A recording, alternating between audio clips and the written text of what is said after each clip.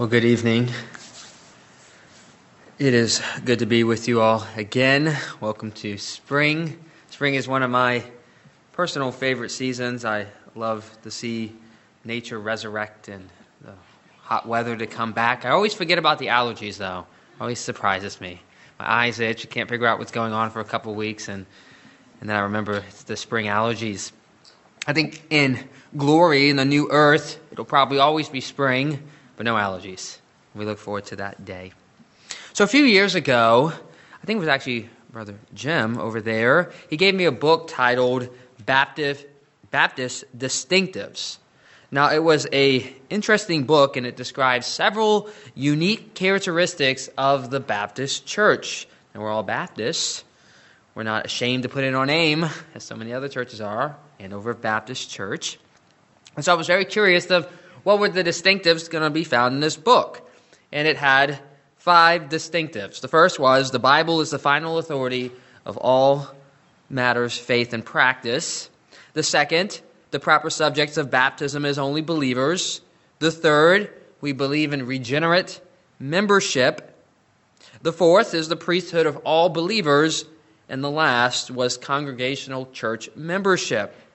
Now, overall, this book was quite good, though I have a few critiques of this book. One is some of the items even listed under these first 5 items are truly not unique to being Baptist. They're really just more evangelical or Protestant in nature. I think there's a little bit of grumpy or cranky Baptist going on there when saying only the Baptists hold to the Bible as the final authority to faith and practice. Certainly what he was getting at is we're the only ones who apply it to baptism, but of course they think that they are as well.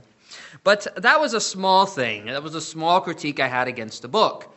My bigger critique was I was shocked that a book called Baptist Distinctives would leave out one of the most important Baptist distinctives. Now, what would that be? Well, Baptists obviously are named after our practice of baptism, but the other main distinctives of the Baptists, I would argue, is our delicious and wonderful potlucks.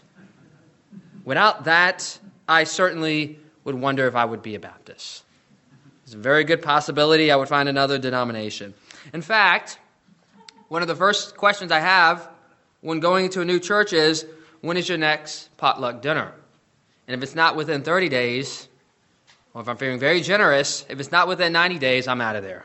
There's no way I'm coming back with a church that doesn't have potluck dinners. They're not really Baptist at all. Now, all jokes aside there, here's the real question is there any biblical basis for the famous, or maybe, if you're on a diet, infamous Baptist potluck dinners? I think there are. So with that in mind, please open your Bibles to Jude chapter 1. And we're going to be primarily focusing in on verses 12 and 13. But for context, we'll go all the way back up to verse 8. Jude chapter 1, verse 8. Yet in like manner, these people also relying on their dreams, defile the flesh, reject authority, and blaspheme the glorious ones. But when the archangel Michael, contending with the devil, was disputing about the body of Moses, he did not presume to pronounce a blasphemous judgment, but said, "The Lord rebuke you." But these people blaspheme all that they do not understand, and they are destroyed by all that they, like unreasoning animals, understand instinctively. Woe to them! For they have walked in the way of Cain, and abandoned themselves for the sake of gain to Balaam's error, and perished in Korah's rebellion. These are hidden reefs at your love feast, as they feast with you without fear, shepherds feeding themselves, waterless clouds swept along by the winds, fruitless trees in late autumn, twice dead, uprooted, wild waves of the sea, casting up the foam of their own shame, wandering stars from whom the gloom of utter darkness has been reserved forever. It was about these that Enoch, the seventh from Adam, prophesied, saying, "Behold, the Lord comes with 10,000 of his holy ones to execute judgment on all and to convict all the ungodly of all their deeds of ungodliness that they have committed in such an ungodly way, and of all the harsh things that ungodly sinners have spoken against him." So these couple verses here, specifically verses 12 and 13, can be broken down in many ways. Notice first that there are several descriptions, 4 to be precise, descriptions or analogies taken from nature. Hidden reefs reside in the sea. Waterless clouds are in the sky. Fruitless trees are on the ground, and wandering stars reside in space. Another way we can divide these two verses is that verse 12 and 13a describe the wicked. That's who they are. And verse 13b describe their destiny. Where will they end up? Or we can look at verse 12 and say this describes what they lack, fruitfulness. And verse 13 describes what they produce, shame. So there are many different ways of breaking up this passage, but what we're going to do is we're just going to walk through the passage piece by piece. The first thing that we encounter is that they are hidden reefs. If you have the ESV, NSAB, or NET, you'll have something like that, hidden reefs, some rocks in the sea. But if you have a KJV, NKJV, NSRV, or NIV, you'll notice that it says blemishes or spots. Now, when I saw this, I immediately went to the textual manuscripts and to see the variations, and to my surprise, there was no variation in this text. This is actually a translational issue, which is really quite shocking. Almost all the time when you see variation between these translations, you'll find that there's some kind of manuscript difference, there's some kind of letter here, letter there that changes the possible meaning, but not in this case. What's going on here is that there's a very rare Greek word here that is very similar to another word found in 2 Peter chapter 2, verse 13. 2 Peter is a parallel passage to this, and in this very section it says in 2 Peter 2:13, they count it pleasure to revel in the daytime. They are blots and blemishes, reveling in their deception while they feast with you. Both passages are concerned with feast. Both passages are concerned with these ungodly people among you in the feast. And so the word they are translated blemishes is only one letter different than the word translated here, potentially reefs or blemishes. And by the 4th century, this became kind of an alternate spelling, or that word itself also could be used for blemishes. So there's a debate of whether or not this refers to a blemish or a reef. Now, it seems most modern translations go with reefs, and I think that is probably better, but just in case, let's think about it if it was referring to blots or spots. Now, what is that? Well, a spot, you can think about having a white dress. You can think about, let's go to a wedding.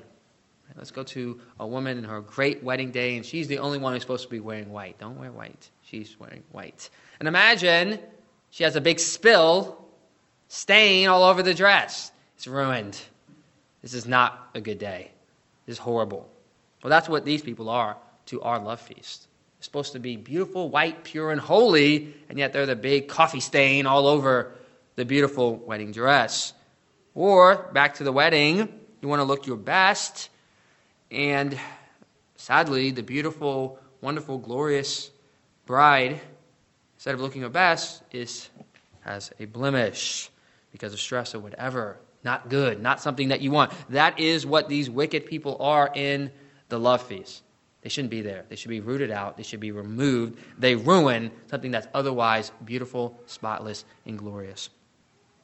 More likely, though, the translation is, in fact, hidden rocks. The word hidden is not actually there in the original Greek. It's just the idea is that they're rocks that are in the ground. You sailors may understand this more than I do. That if you get too close, you'll be destroyed. And in fact, your ship will be shipwrecked. These are things that you have to be very careful. You cannot see them, but if you foolishly navigate over them, not knowing that they're there, you'll end up shipwrecked. And we have this warning of people who have shipwrecked their faith in 1 Timothy chapter 1, verse 18. Paul says this to Timothy, "This charge I entrust to you, Timothy, my child, that by them you may wage the good warfare, holding the faith and a good conscience. By rejecting this, some have made shipwreck of their faith." The picture here is of our faith, of our religion, of our Christianity, of being a boat. And we're on this traveling journey. We're going to the celestial city. Right? This is Pilgrim's Progress on the sea.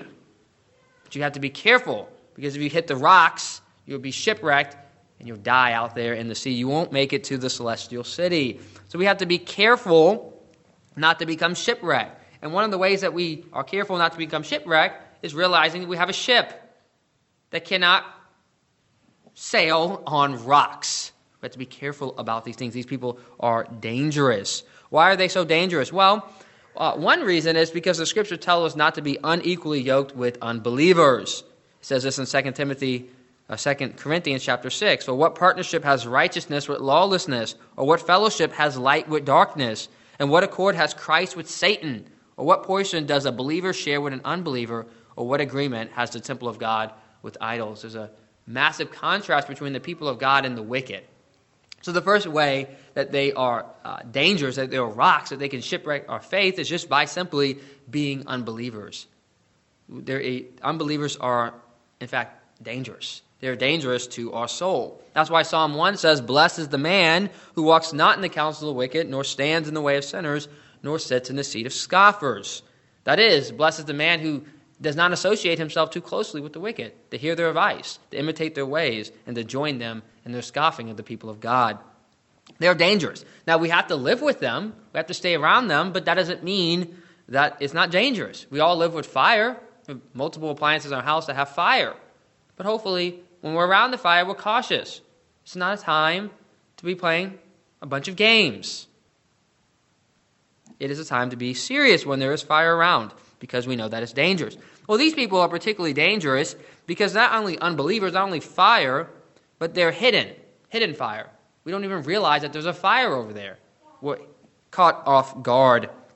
In Jude chapter 1, verse 4, it describes those people as they have crept in unnoticed. They're particularly dangerous because they're wolves in sheep's clothing, that they betray us with the kiss of Judas and they mislead us with Absalom's lies.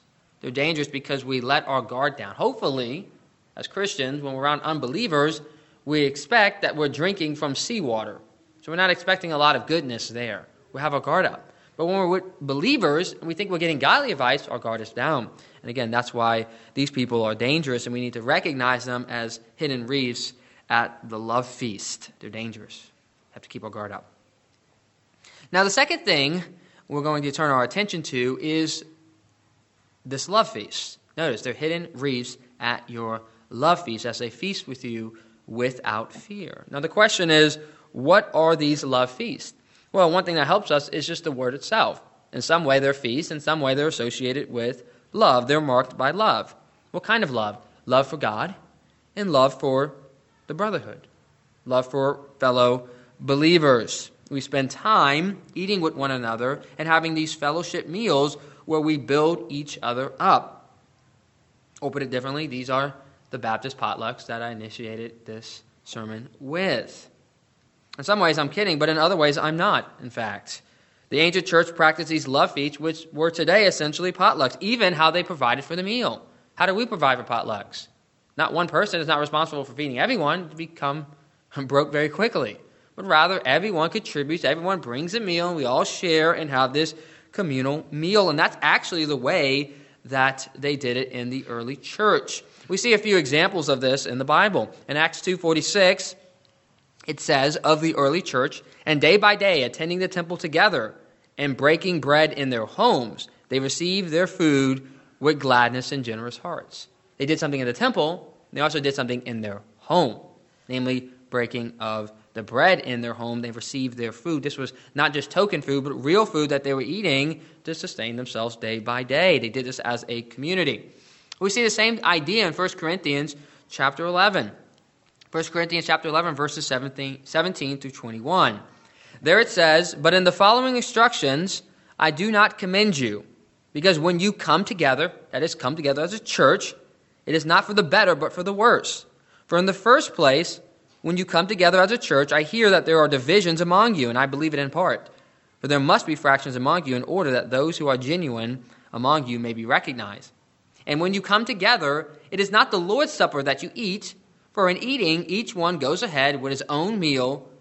One goes hungry and another gets drunk. Now think about this with me for a second. How could one go away hungry? Well, they went away hungry because they came in with an empty stomach, right? If this was just a token meal, why would you come to the Lord's Supper with an empty stomach? And why would you expect to be satisfied on the Lord's Supper? It's a tiny token. You're not going to get full off that. The same thing, these people are drunk. We shouldn't imagine that they're stealing the whole wine and back there and drinking all the wine. That's not what's going on. This was a real, full-on meal. And the abuse that was going on is people would basically start the potluck without everyone else having time to get there. They weren't going to wait around. It was their time to party. The rich people, most likely, would come in, have all the food, have all the wine, and they would eat until they're fully satisfied and drunk. And the poor people would come in who were working all day, and they come in, there was nothing left. And so they were disgracing the Lord's Supper. Their agape meal became abusive and was favoring the rich and completely shaming the poor. And in fact, these meals were designed to mostly bless the poor. And actually, if you look at the early church, and we're going to look at some of these examples, that you'll see that they would actually recommend not eating too much. Maybe it was because of the abuse of 1 Corinthians, so that they could actually bless somebody with leftovers. They keep some leftovers over so they would let someone go home with those leftovers. I mean, we've been doing this for a long time, people. That's awesome. We still do that. Right? Don't eat all the food so somebody can come home and say, yes, I got all this extra food. That's what the early church has been doing, and we still do that today. So one commentator described these love feasts or these Baptist potlucks in this way. It says they were held in the evening at conventional time where real meals intended to satisfy hunger, and in the early period, in some places at any rate, were closely linked to the Lord's Supper. See 1 Corinthians, the very passage we just read, 11:17-34. The primary background of these meals seemed to be the meals that Jesus enjoyed with his disciples. Have you ever noticed that in the Gospels? Jesus is always eating. He just loves to eat. In fact, people called him a drunkard and a glutton. He was always eating. He was always eating with his disciples. And that seems to be the background that Jesus was sitting there, and so much happened around the table. In fact, what's really interesting is even when Jesus rose from the dead, he didn't stop eating. Just think back to your own mind as you think back to the Bible. How many resurrection appearances involve food? It was just a good thing to do. It was a fellowship meal, and it seems as if that this practice of love feast continued on even when Jesus went to heaven. The disciples continued to feast among each other, recognizing that Jesus was there in spirit and in truth. Let's look at some examples of the early church to help us understand a little bit more about what these love feasts were and what they looked like. Ignatius says that the love feast must be presided over by a bishop along with baptism. And that's really interesting. So in order to have one of these love feasts, you had to have a bishop there. Just like you couldn't have a legitimate baptism with just you. Right? You can't just baptize your kid in your pool. So too, you couldn't just have a love feast without a bishop. This shows us that just going with a few friends to Five Guys was not considered a love feast.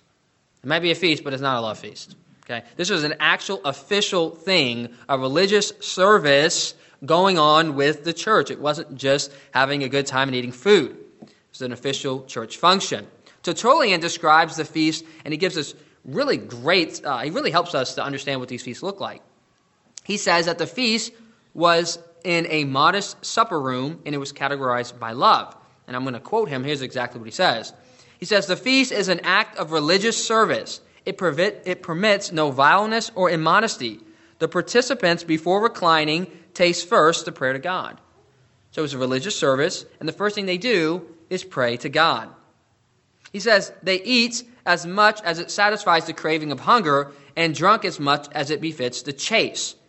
They say it is enough as those who remember that even during the night they have to worship God. They talk as those who know that the Lord is one of their auditors.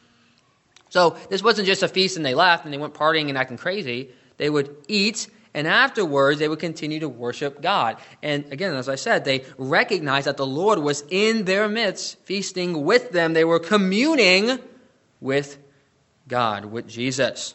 After manual ablation, which just means washing, after they washed their hands, they were clean Baptists. They cleaned up. And then the bringing in of the lights, they brought the lights in. Each is asked to stand forth and sing, as he can, a hymn to God, either one from the Holy Scriptures or one of his own composing, a proof of the measure of our drinking. As the feast commenced with prayer, so with prayer it closed.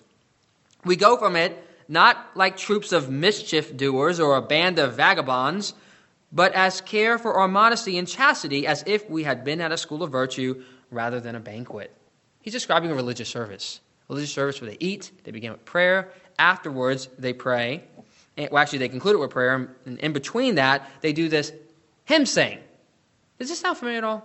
They even describe children participating in this, where they do this hymn sing along and then conclude the service in prayer. This sounds extremely familiar. It sounds like something we all have done.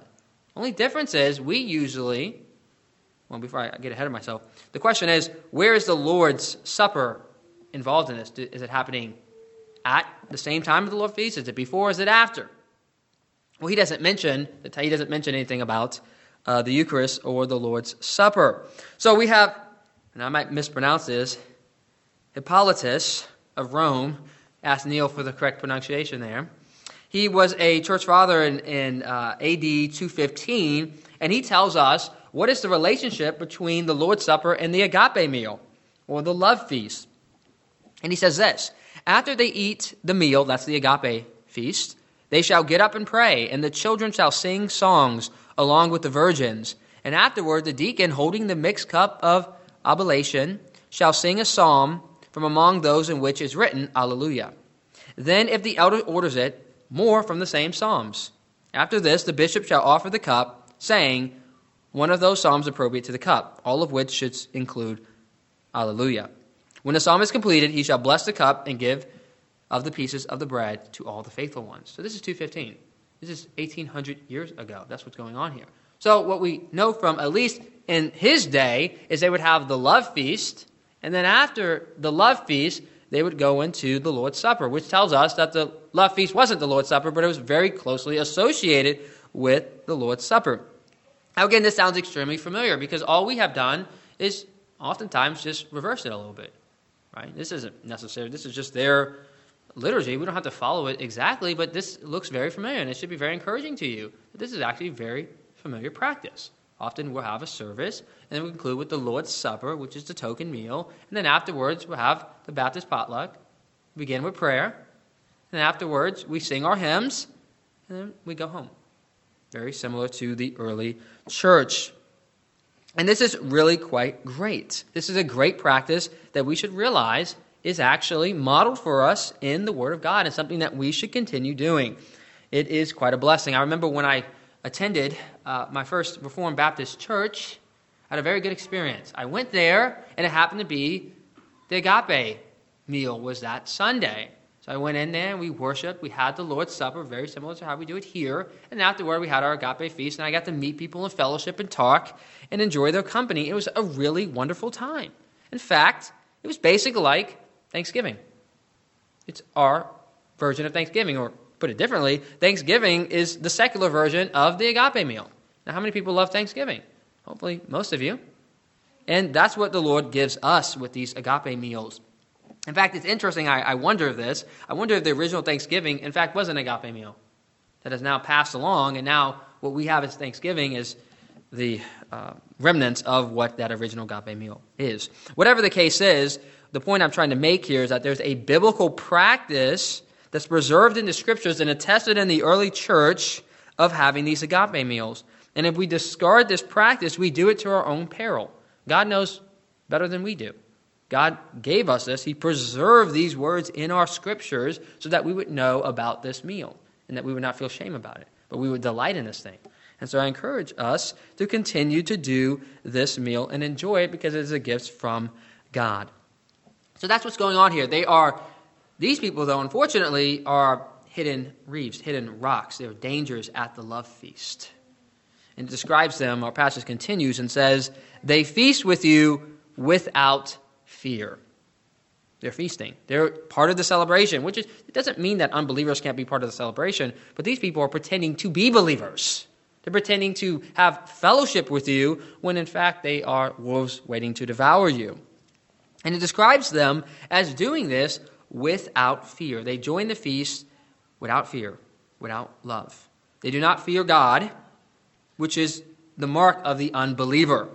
In Romans chapter 3, it describes the unbeliever as having mouths full of cursing and bitterness. Their feet are swift to shed blood, and in their paths are ruin and misery. The way of peace they have not known, and there is no fear of God before their eyes. Who is the unbeliever? It is the person who does not fear God. And that's these people. They feast with you without fear. Now, this is the opposite with the godly. If these people are fearless people, fearless of God, that is, fearlessness, they have no fear of his punishment or displeasing him, we, the godly, the righteous, should be marked by the exact opposite. That is, we should be fearful of the Lord. That's right, fearful of God. Now, the right kind of fear, of course, but still, nonetheless, fear. Proverbs 9:10 tells us the fear of the Lord is the beginning of wisdom. It's the beginning of wisdom. We start there. We start with the fear of the Lord. It's a healthy thing. And guess what? We don't leave fear. It's not like we start there and we chuck fear out and it's gone forever. No. In fact, in Jeremiah 32, the promise of the coming new covenant, this is what the Lord says. Then I will give them one heart and one way that they may fear me forever, for the good of them and their children after them. And I will make an everlasting covenant with them, and I will not turn away from doing good from them, but I will put my fear in their hearts so that they will not depart from me.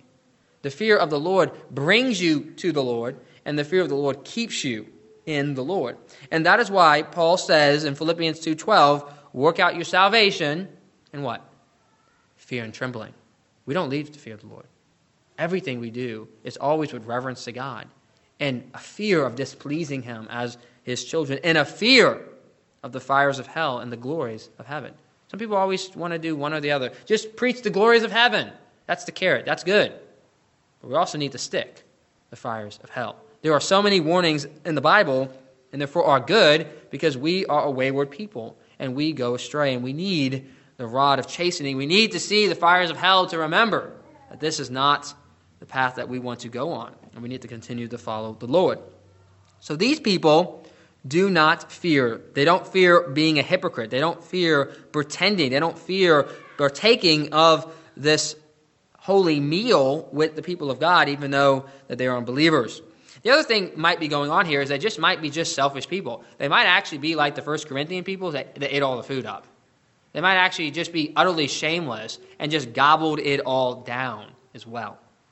And they had no fear of the reproach of man or the reproach of God, and that is a horrible thing. So let's make sure that we continue in the fear of the Lord and not be people who can be described as fearless in this way. The next description that we see of these individuals is that they're shepherds feeding themselves. They're people who only serve themselves. Now, a few possibilities for what this means. One is they could be rebels, right? That we all have the great shepherd, Jesus Christ, and then we have under shepherds, the elders. And these people shepherd themselves. They say, I'm going to do what I want. That's the first possible meaning of this. Alternatively, they could be selfish. They could be, again, eating all the food up. They could be only worrying about themselves and not worrying about anyone else. They don't have a shepherd's heart. They're not concerned about those who are poor and those who are hungry and those who are being left out by their selfishness. And the last possibility is that it describes them as false teachers, and again, who are selfish. That they are shepherds, in fact, but they are not real shepherds at all. Instead of shepherding the sheep, they only care about themselves. They're only people who try to use other people for their own advantage. Now, the ESV reading seems to go with the third, that they are false teachers who are false shepherds. And I think that is probably right. Their false ways expresses themselves at the love feast by excessive eating, by over drinking, and all the other things that could possibly go along with that. Maybe when they were drunk, they spoke harsh words to people. Maybe they actually physically hurt people. Maybe they were sexually immoral. All of these various things. But all of that was just really a manifestation of their entire shepherding career. Their whole shepherding career was marked by selfishness, by what can I get from somebody else. Have you ever been kind to somebody just because you thought, if I'm kind to somebody, they'll probably like me. And if they like me, it'll go better for me. Now, some of that might not be too unhealthy, but some of that can get really twisted really fast. Where all of a sudden, you start doing things and saying things, really, it's just kind of a cost-benefit calculation. If I say this and do this, it will go well for me. It's a very selfish perspective. And that's not the way we should live. We shouldn't live just me. In fact, there was a book that I once saw, I think it was from Dr. Phil. I'm not sure if any good book comes from him. But anyways, the book was called How to Be Super Selfish. That's basically what it was saying. It was saying, be kind to others because it goes better for you to do that. And there's a level of truth to that, but is that really the guiding motivation of all your kindness? Is that really the only reason you hang out and do anything for anyone is to say, how will this ultimately benefit me? If that's the case, there's something wrong there. And that's not the way that we should be. We should be not just shepherds shepherding ourselves, but we should be looking out for our brother. Am I my brother's keeper? Yes, you are. Yes, you are. In Philippians chapter 2, this is the way that it should be in contrast to these shepherds who shepherd only themselves. It says in Philippians 2, if there's any encouragement in Christ, any comfort from love, any participation in the Spirit, any affection and sympathy, complete my joy by being of the same mind and having the same love, being in full accord and of one mind. Do nothing from selfish ambition or conceit, but in humility count others more significant than yourselves. Let each of you look not only to his own interests, but also to the interests of others. Is that super selfish to you? Is it just saying, just be kind to other people because it just goes well with you if that's the way you do it? No. No. In fact, later on describes Jesus Christ. What did he have to gain? Nothing.